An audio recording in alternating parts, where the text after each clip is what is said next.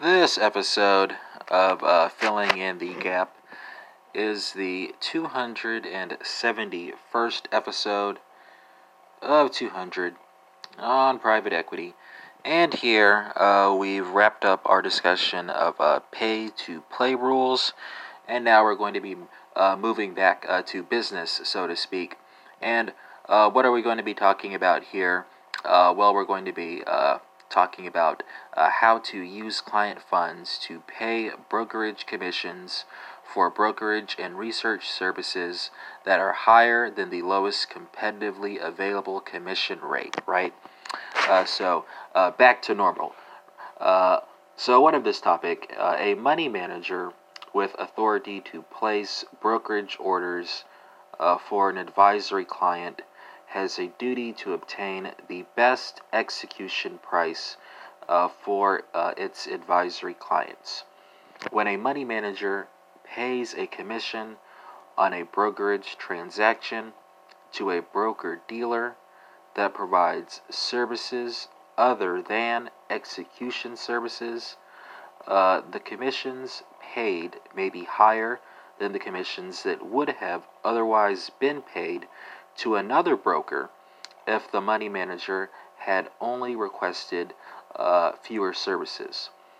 This situation can create issues for money managers under the federal securities laws and FINRA regulations because money managers obtaining brokerage and research services with client commissions do not have to purchase those services with their own funds.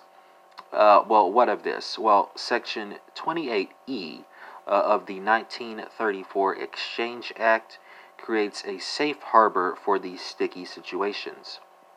That provision ensures that a money manager does not breach her or his fiduciary duties under state or federal law simply by paying brokerage commissions to a broker-dealer for effecting a securities transaction in excess of the amount another broker-dealer might charge if the manager determines in good faith that the paid amount is reasonable in relation to the value of the brokerage and research services provided by the broker-dealer, given the transaction and the overall responsibilities for executing the deal.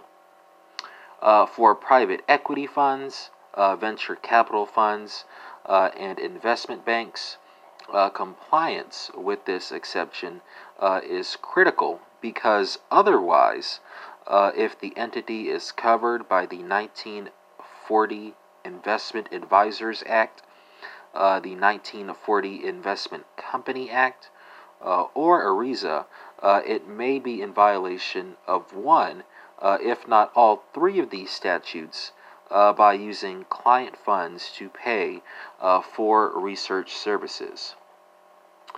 In making her or his good faith determination, a manager should consider the commission rate, the value of the provided research, the broker's execution capability, the broker's responsiveness, and the broker's financial responsibility. The research here must be provided by the broker-dealer in effecting the trade. A broker-dealer provides the research if she or he prepares the research, if she or he is financially obligated to pay for the research, or if she or he takes steps to ensure that the paid commissions are used only for eligible brokerage and research by paying the research preparer directly, by reviewing the services description for red flags, and by only using client communications to pay for items that fall within the statutory exemption, right? What else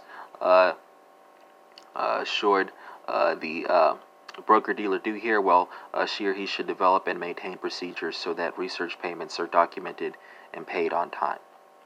And I'll keep going. This will be the last thing I'll say. So, on the other hand, a broker-dealer effects a trade if she or he executes the trade, clears the trade, settles the trade, takes financial responsibility for customer trades, and there's a motley other collection of things that can qualify as creating a situation where a broker-dealer affects a trade. But I see that my 5-minute time marker has arrived, and that concludes this 271st episode of 200 on private equity. Not, of course, ruling out the possibility of yet more bonus sessions.